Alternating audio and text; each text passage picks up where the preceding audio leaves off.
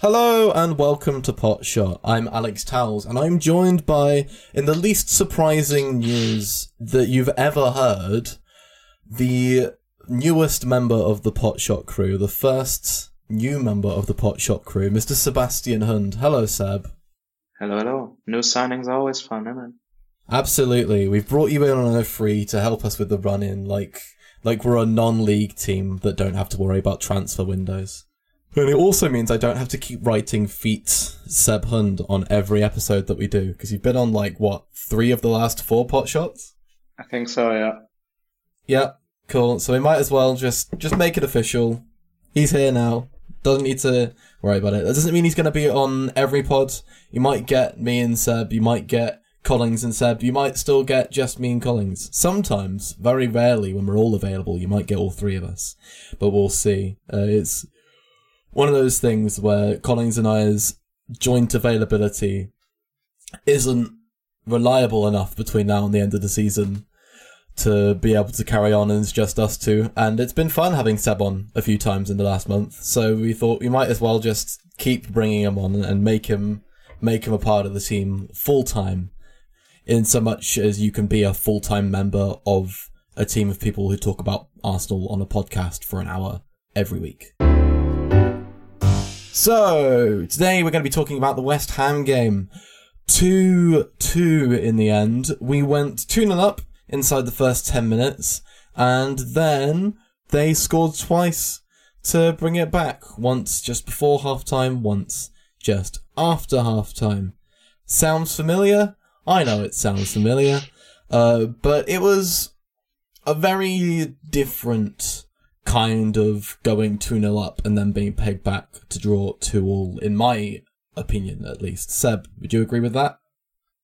Somewhat, yeah. I think there is a similarity in the sense that the moments where we were in control somewhat were related to the amount of pressure the opposition team puts on us, right? West Ham were relatively aggressive by their standards for the first 10-15 minutes, not really going hard into the man, but more trying to block off passing lanes, which we were able to play around their sort of first line relatively easily, which then led us to have some really good opportunities. Then they sat back more, which allowed us to, sort of just bobble the ball around the back for a good 20 minutes there, before after their goal, they really started to come at us. Not in the same way Liverpool did, because the way they attack and press is quite different, but them becoming more proactive in the game definitely led to the game becoming more open and eventually leading to us playing a game that we're not 100% comfortable in, which then lasted until we decided we shouldn't do that anymore and made changes. Yeah, that's, I think, very fair. The first 10 minutes... So I couldn't watch the game live. I watched it back last night. And, the first 10 minutes, I was like, wow, if the game carried on like that, we would have won, 10, 11-0. They were, as you say, very aggressive in trying to push us up, very aggressive from their mid-block as well once we got into their half. But all it did was open up lots of spaces that we could play into and play around. And we were very, very effective in doing so. As you say, West Ham then smartened up, pulled back a little bit. And I think they still pushed hard in moments, but I think they chose their moments better, and they did a better job of identifying when was a good opportunity to win back the ball versus when they were just giving us space to play through. What was also quite noticeable was that their deep block when we were in their third was quite centralized, meaning the entry to our wingers was always on. And that killed them for both goals and led to a few more opportunities there in the early part of the game. So I think that was partly them, partly engineered by us, right? So I think from what I could see, And obviously, I'm not in the West Ham dressing room. I have no idea what's going on there.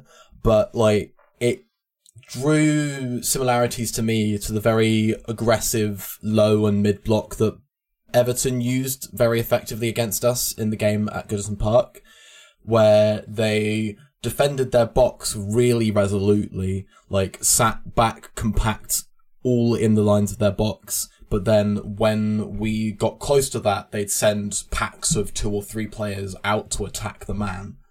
The problem is, well, the difference is, against West Ham, we used the off-ball movements of our attackers to draw their defensive line even tighter in still. So it wasn't even just a bank of 4 across the width of the 18-yard box. It was a bank of 4 inside half of the 18-yard box with a load of space over on the other side for players to attack. We saw that for the first goal, where Saka makes a run inside. He actually did have the ball that time, but he makes a run inside, dragging in Cresswell, plays the ball back to Ødegaard. Ball goes through to Ben White in the channel of space made by bringing the backline in. At the same time as that, over on the other side, you've got Xhaka pinning Soufal in narrow, providing the space for Jesus to attack at the far post. Then again, for the second goal that we scored, it was a very similar movement, which allowed Ødegaard to have all that space at the back post again for his goal. So I think, it was partly that they were quite narrow to start with, but then we were really good at using our movement off the ball to make them even narrower and open up the half spaces as just straight up wide spaces. Like, there was no one outside there from a West Ham perspective. They were all in the central area of the box. Yeah. Loads of space on the far post, either side, for us to make those chances. And a big reason we weren't able to just rout them 10-0 is West Ham straight up stopped doing that. Like, they weren't defending anywhere near as narrowly. They had more people spread out along their back line to stop us from picking up those wide spaces so easily. Exactly, yeah.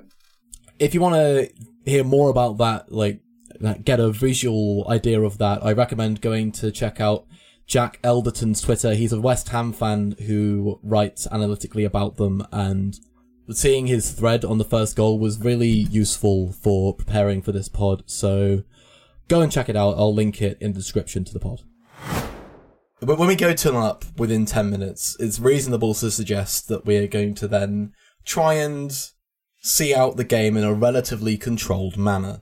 And we did take our foot off the gas a little bit through the rest of the first half. Obviously, normally we have players like Zinchenko on the pitch to help us with that controlled possession. This game we didn't, because Zinchenko was out injured, and instead we had Thomas Partey. We also saw Gabriel Jesus dropping in deep a lot during the first half. Like, he was picking up those spaces in build-up that Zinchenko normally would alongside Partey in the double pivot. He's done that sometimes, like, through the fluid rotations of the system, but this game he seemed to spend a lot more of his time there than usual. What did you make of that? I think it's a consequence of two things. One, just losing a controller there, and having Jesus is probably the closest thing to that. I don't know if I would agree with that specification of him, but also just having someone there to occupy that zone when Tierney, who was inverting most of the time, but then usually gets back up and pulls out into the wide space in the second phase, have someone there to occupy that zone. I think it's a coach's instruction simply because Granit Xhaka would normally take up those zones, but he was the one who stayed high up and created things there. I don't think we actually lost control that much after we went 2-0 up. I think but what happened was we were more than content with just playing safe and easy around the back and playing around them rather than trying to do anything incisive like we did in the first half. And that, from everything Arteta said after the game, was not instructed, but rather just being content with the result and trying to just see it out in the way they tried to do, which didn't really work because we were just not doing much. Our attacking threat flatlined more or less after the second goal until they scored again. And they were just dangerous on every turnover we gave them. Like, they were immediately attacking the channels, and both Gabriel and especially Holding, who also played a part in build-up not being as good as it normally has been, both struggled in those physical contacts. Yeah, I explained it badly earlier. That's what I mean by we took our foot off the gas. Yeah. Like, we were not going for them in the same way, and I think it's partly because West Ham tidied up their defensive structure, as we mentioned, so there wasn't gaping holes for us to go and attack anymore. And partly because, as you say, the players seemed almost content with 2-0 and didn't seem to want to put West Ham to the sword any further than they did. Do you think Jesus' dropping back was a factor in that? Do you think if he'd been further up the pitch more often, we would have seen more incisive attacking play? I'm not sure it was the biggest factor. It certainly was a bit of a factor, but we ended up still having our usual 5 men in the front line. And I think the main issue was a lack of progression through players just not comfortable in the roles they were receiving. And like, Jesus wasn't always dropping deep. He was doing it more than usual, but he was also pulling wide, etc. But what ended up happening is balls going out to Holding, who is not the best progressor of the football, and Tierney, who ended up receiving in zones where his impact on ball is limited drastically, especially compared to guys who actually thrive in those situations, like Zinchenko probably would. Do you think there was a solution then to this problem with the players we had on the field, or do you think this was just kind of always going to happen? Half and half. I have not come up with a solution yet of how we circumvent having Rob Holding there, who just had a bad game. We could have gone more the structure of last season, where we do have Tierney consistently pulling wide and Xhaka dropping into those zones, who would give us a bit more progression there. But it would then also change up our general structure that we've been rolling with the entire year. What also just piled on the problems we've already had was just sloppiness from players that don't really show that. Like, Gabriel was sloppier than usual, more off the ball than on it in physical contacts with Michael Antonio, but then also having Thomas Partey there, who announced the game he was having after 22 seconds, when he lost the ball in build-up by just not checking his shoulder correctly. And that theme carried on through most of the first half and second half.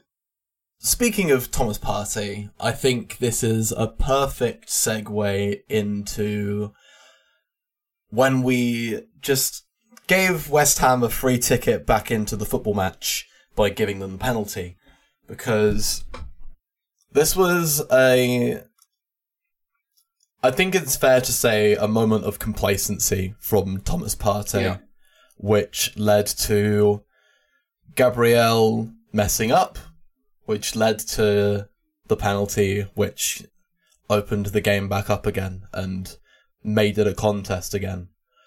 So Partey receives the ball, checks his shoulder to see Declan Rice running at him, and then tries to do this. He tries to flick the ball over him, is like my only assumption. He like flicks the ball up. So, like, it looked like as if he's gonna, like, flick the ball over him and then have control of the ball on the other side. It's either he tries to flick the ball over him immediately, or he attempts to flick it into his hand. And sort of tries to like, buy flick a it, like, handball around the corner or something. Like, it's honestly pretty audacious, and if it came off, everyone would be like, wow, Thomas Partey, what an incredible piece of skill. But what it also is stupid, because the ball hits Declan Rice has the ball now, ball to Paqueta, penalty. Yeah. That's not good. And it's a microcosm of my problems with having Thomas Partey as a pivot in this system, right? Like, these risk-rewards moments of him being overly sloppy / relaxed on the ball to then wriggle out of pressure is part of his game. But being a pivot here shouldn't be about this, especially when you're 2-0 up. You should just play the ball backwards. The passing option to Gabriel was open, the passing option to Martinelli was open, or you just take the foul, right? And these moments, together with his tendency to play vertical passes when they're not on and not just recycle possession, are the things that help us lose control in game states where we desperately need it. And this is why part of the reason I say that we should not go into next season with Thomas Partey as our main holding midfielder, because you cannot have a player who is inconsistent in both performance and availability with the surrounding coverage that is around him in a position of such importance, whose weaknesses are only shown up in situations like this, especially when you have your main controllers unavailable, right? Like, this was supposed to be the game where he takes on controlling responsibilities because both Zinchenko and Saliba weren't there. But what ended up happening is him having his sloppiest game and just playing Thomas Partey ball as Thomas Partey ball. This has been a real theme of the season. It's been a real theme of Arteta's time as Arsenal manager. He wants control in as many aspects of the game as he can, tactically, right? And so having Partey in there, who is not good at helping us control games from a winning position, doesn't make much sense looking forward if you want to find the ideal Arteta team. Like, yes, he is very good at controlling defensive transition moments, but also the aim is for us to have the ball the majority of the time. And so if the majority of the time there's someone who could be better in that position, then it's probably, like, if we're looking for an ideal team, which at this point we are, given where we are in the league, what we need to do to improve, we need someone else in there. Exactly. Like, this is not an attack on anybody, right? Like, look at the people we are criticizing here. Kieran Tierney, Rob Holding, and Thomas Partey. Like, a few years ago, we were complaining about Shkodran Mustafi and people of that ilk, right? Like, we're not saying these people are just objectively bad and we can't win football games with them. We need to grow past these people to be the best possible version of who we want to be. Yeah, that's the crux of it. If we want to be the team that we've said that we want to be in the last couple of weeks of the podcast, the team that's creating a dynasty in the next 4 or 5 years of Premier League football, consistently competing at this top level alongside against Manchester City, then we need to have a different player other than Thomas Partey at the base of our midfield, we think.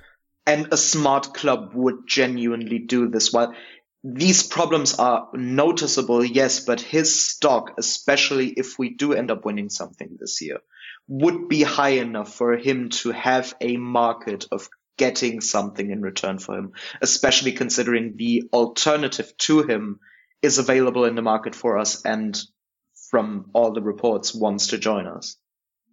Quite possibly. We'll have to see if it's the player who's played in midfield against us this week or the player who's going to play in midfield against us next week. Only the Arsenal scouts know. But or the midfielder that just completely eventually. destroyed Chelsea. Who? Was Caicedo. Ah, yes. If we're going to do an alternative DMs tangent, what did you think of Rice this game? The big thing I thought was noticeable, given that we've talked in the past about how his biggest weakness in possession is receiving with his back to the rest of the field in early build-up and then turning out. Yeah.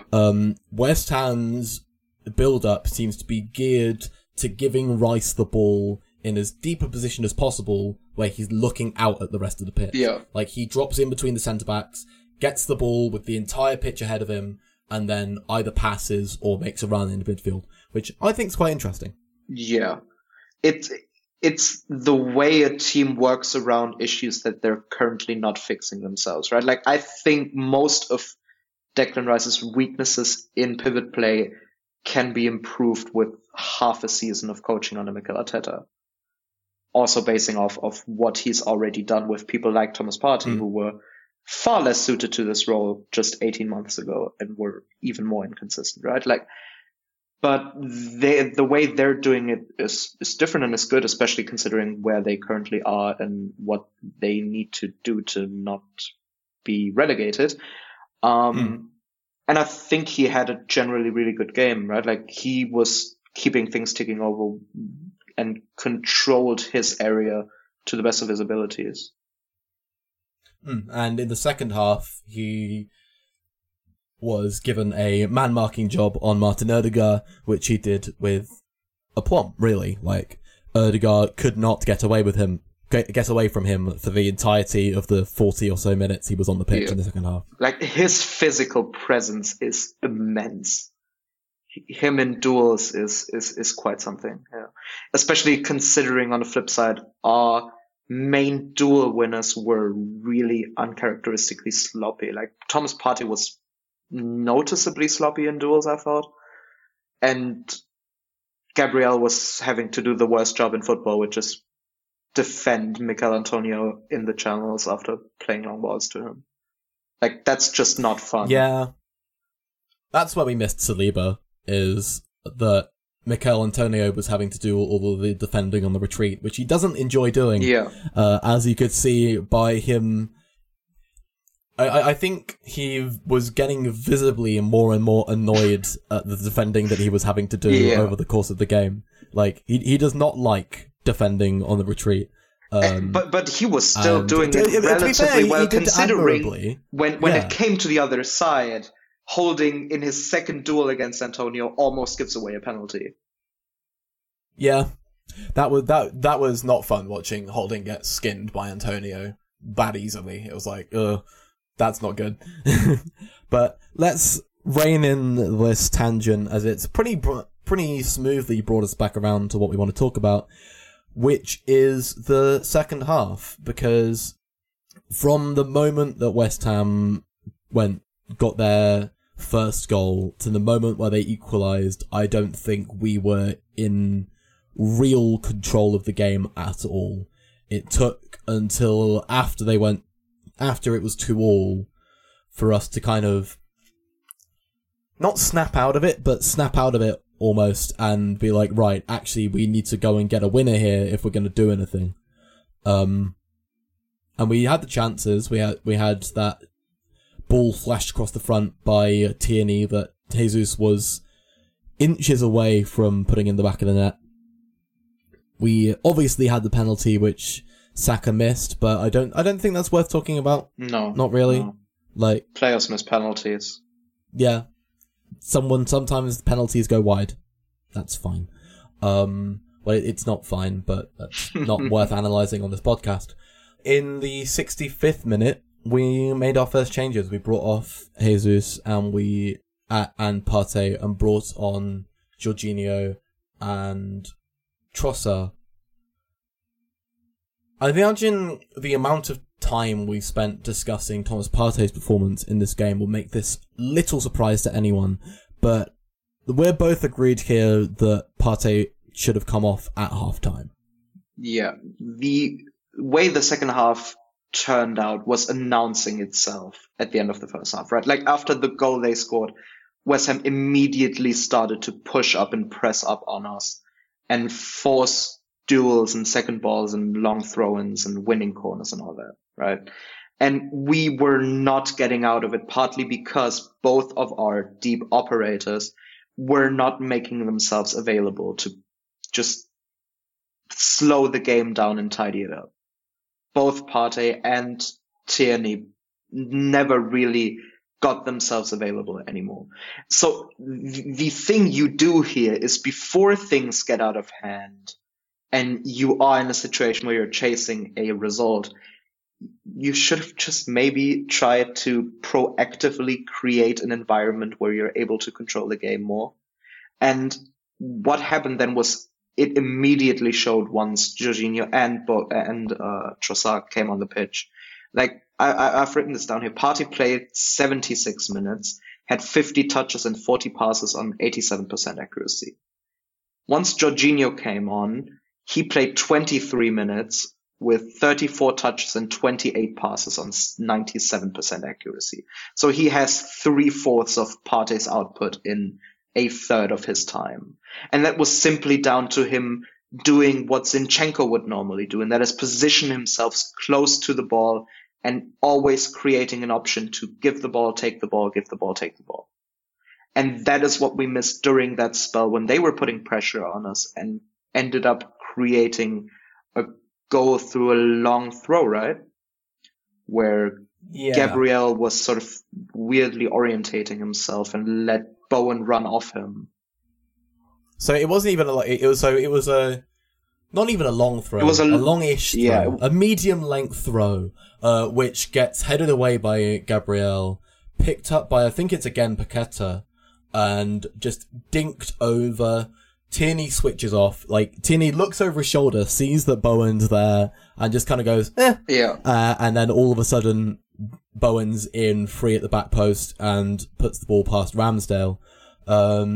Ramsdale, I think, is unlucky not to save it. By the way, he gets a hand to it, but just not quite a strong enough palm to get it away from the goal. I'm sure Ramsdale will be looking back at that, frustrated with himself. But I think Tierney should have been a little bit more switched on, personally. Yeah, I thought Gabriel was sort of weird in his orientation as well, but it's difficult, right? It's a relatively good counter movement they're doing there, where to pull out and Bowen goes the other way around. Yeah, it's not every day where your headed clearance comes immediately back at you like that. Normally, like, they try and bring the ball down and approach more patiently. They just kind of went, all right, bunk, straight over again. Exactly. Before Jorginho was on the pitch, we really lacked and missed that controlling presence. We talked about it in the Liverpool game, about how everything, because no one on the pitch for Arsenal was willing to really put their foot on the ball and calm us down, we were kind of being more direct than necessary, even while not really doing so, if that makes sense. So, in the first half, when 2-0 up, even while we weren't having that incisiveness into the box, we still weren't in control completely in the same way that you may like. And once West Ham got their first goal, that was even more apparent. How we didn't have anyone to put the foot on the ball, let players get forward into better attacking positions. It was always right, go. It became increasingly transitional, especially in first half, start second half, and it was sort of a conduit of two things where they started sitting off after 2-2, and we were able to get ourselves back in it by Jorginho making himself constantly available. But that's the problem with making the sub that late, is that you're sacrificing a transitional game that could have ended 3-2 for West Ham had we stuck by it. But you're taking away threat to the point where in the last 20 minutes or so, we weren't really able to create anything meaningful. Yeah, that's also true. We didn't not having Partey, not having Jesus meant that we just didn't create chances in the same way. Like, as much as we've criticised Partey's quick look diagonal balls out, they do help us create chances, because on the occasions where they do work, you've got a winger over on the other side in space. It shifts the opposition back line, can create space at the back post like it did for our first goal. Yeah, but I wouldn't say that we shouldn't have made the sub, right? Like, the game state where we were in was heading towards West Ham getting a third. We needed to shore up the game. My criticism was not establishing control again when you're still in a leading position and being proactive. Like, those Jorginho and Trossard subs were the most reactive things going, because you're already in a bad position when you try to fix what's wrong. Taking what we've discussed over the last couple podcasts with our controlling issues and looking ahead to a very, very big few weeks of fixtures, Zinchenko probably will be back next week. He was listed only as having a tight groin and being pulled out of the squad as a precaution, so hopefully he'll be back for Southampton. But if he's not, I think we have to start Jorginho in midfield against Southampton, because hopefully we can start the game with the same attacking vigour that we did against West Ham. But with Jorginho on the pitch from the start, I think we'd be able to control it a lot better. And we need to have at least one of these controlling presences on the pitch. If Zinchenko isn't available, I think Jorginho needs to start. But then we look ahead to Manchester City, which is a week Wednesday. So a week today, as the podcast comes out, we will be recording a preview podcast for the City game. That will be coming out on the 25th, the day before the pod. We will then record an On the Whistle podcast after the City match with our reactions live to the game. Do you start Jorginho against City? It's interesting because you're thinking not only about Jorginho at that point, right? Like, it's fine having Rob Holding there against Southampton and Hussits and whatnots, though he's already showing his weakness against West Ham once they started to really get going. And in the last two games, we've seen Manchester City employ a thing where they're pumping the ball to Haaland in the channels to fight with Saliba. And in the FA Cup, it was Holding who had to come off at halftime because he was just not winning those duels. So you have to think about, is there a way to circumvent that, right? Like, if we have Zinchenko back at that point, you could have him coming in with Partey or Jorginho in the two pivots. And then you could think about maybe having Kiwior on the right of the central defense, because that flips around and he's basically playing centrally in a back three at that point, right? Like, he's covered by both Gabriel and White. That's the only conceivable. Yeah, but at that point we were just sitting back in a flat five, right? So every option we have, if, as it looks currently, Saliba won't be back for City, every option is not ideal. So we have to maybe think about how we shape up in the least unideal way. The other option would just be playing Jorginho in the pivot and having Partey as a sort of right back with White pulling back into centre back. Like, these are the only sort of conceivable options we have to circumvent having Holding there. I don't see a world in which Saliba is not back where Holding does not start against City. It's depressing, but I also think so, I think, there's no way, unless Arteta has taken some of Pep's magic making stupid changes before massive games source, and decides to do something like Partey at right back. I don't see a way that it doesn't happen. I was more thinking from a control perspective. I suppose, in a way, when we're going to City... Well, we'll talk about this when we're doing the proper City preview pod, but when we're looking ahead to City, we should be going there with a must-not-lose perspective, and from a must-not-lose perspective, I think having Partey is probably better than having Jorginho because he's a bigger plus in those defensive moments. Though also we have to say that Jorginho played extremely well against City in the home game, where we were really controlling large parts of the game and ended up with something like 65% possession, and could have conceivably won it had we not had a massive profligacy on the other end of the pitch. But the thing is, which I find interesting, like we're talking about proactiveness in Mikel Arteta's team selection, both in selection itself and in changes, right? Like everything Pep does, which we say is like overthinking or galaxy braining something, is just a normal, I'm thinking of a solution to a problem I'm currently having, right? Like Bernardo Silva at left back is a objectively weird thing, but it helped them bridge over the gap until they found the right balance because their current setup was just not working. And we have a situation where we are in a space where things just aren't working in certain moments. And instead of just sticking with the people we have assigned to certain roles, we could start to think about how we circumvent making problems for ourselves because these are the guys we choose for these roles.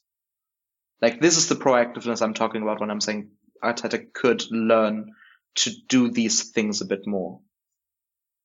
I think City and Pep have almost earned their level of tinkeriness over the years, and like there's a level of trust that Pep has in every single member of his squad to know the system to the level that they do, where he can try weird stuff like playing 4 centre-backs and know that it's going to be absolutely fine because John Stones is going to push up and become a defensive midfielder, and that's just going to work to an incredible level. And I don't think we're there as a team to the point where we can start trying the complete left field stuff like that and just have faith that it's going to work to some extent. Yeah, I think I agree. The City game itself is just a very, very delicate thing, right? Like, we're in a position where we don't really know what is acceptable when we're going to the Etihad. Like a win would now it be far more important than it was a week ago, where we were saying a draw would tide us over, right? Like, we're not just playing City, we're playing 3 relatively challenging games afterwards, and a draw would then just set us up to have a need to be perfect in the subsequent games. So striking a balance there of how we approach these games is going to be extremely interesting to see. But this isn't the City preview pod. We're going to be recording that at the weekend. You can listen to that on Tuesday. So let's look ahead to this weekend and Southampton. Southampton are not very good. They play to a fine level, but Bazunu in goal has been one of the worst, if not the worst, starting keeper in the league throughout the year, which is sad to say because he seems fun. He's popular among circles in which we frequent, is Gavin Bazunu, but he's objectively not been a very good goalkeeper for Southampton this year. It's a shame that we don't have Alex Collins this week because he's watched a lot of Southampton and I'm sure he would have a lot of thoughts.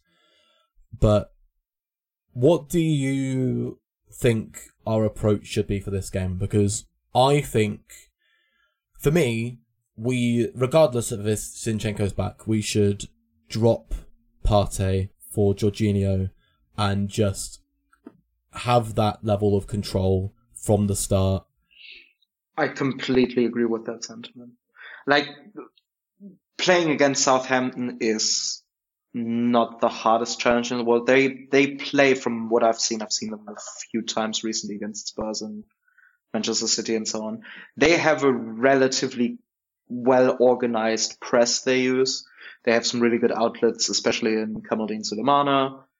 Their starting goalkeeper is 21 years of age, which in a relegation battle just isn't conducive to stability, let's call it, which runs throughout the team. Like, their insistence on youth blooding in a period where they're unstable has sort of added to them not being consistent enough to not be in a relegation battle and currently be dead last. Like, hiring Nathan Jones has gone a long way in making that worse, but their squad building has also sent them there somewhat.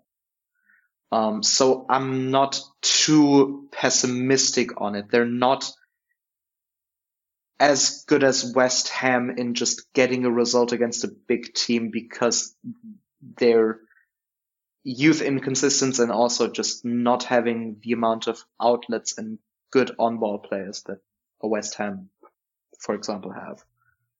I don't want to sit here and talk shit about a team I haven't watched loads of, to be honest. So we will leave it there, I think. Unless you want to do a prediction for the score of the Southampton I'm not doing game. predictions. I know, Alex. I don't do predictions. God damn it. I will reach for my trivia book then and try and find the question. Which one of these Arsenal goalies spent only 12 months with the club? A. Richard Wright. B. Vito Mannone. C. Stuart Taylor. D. Alex Manninger. Manninger, I'm not sure. God. That is so far out of my... This is the hardest question I've asked. like, it's just random goalkeepers. I just flicked to a page and this was the question that was there, so... I think Vito Mannone spent more than one season there. Who are the last two? So, Richard Wright, Vito Mannone, Stuart Taylor, or Alex Manninger / Manninger. I'm not sure how to pronounce that. Yeah, I don't even know the last two, so I'm going to go with C. Incorrect. The answer was A, Richard Wright. There we go. Finally, the book has won. And on that note, thank you very much for listening. Thank you to Seb for being here. You can find him on Twitter at Eulenberg_. You can also find the podcast on Twitter. We are at PotShotPod. Make sure you leave us a like and a review and all of those good things. The music was made by James Blake. You can find him on all good music platforms at JW Blake. We will see you next week for a preview of the City game. Thank you very much for listening.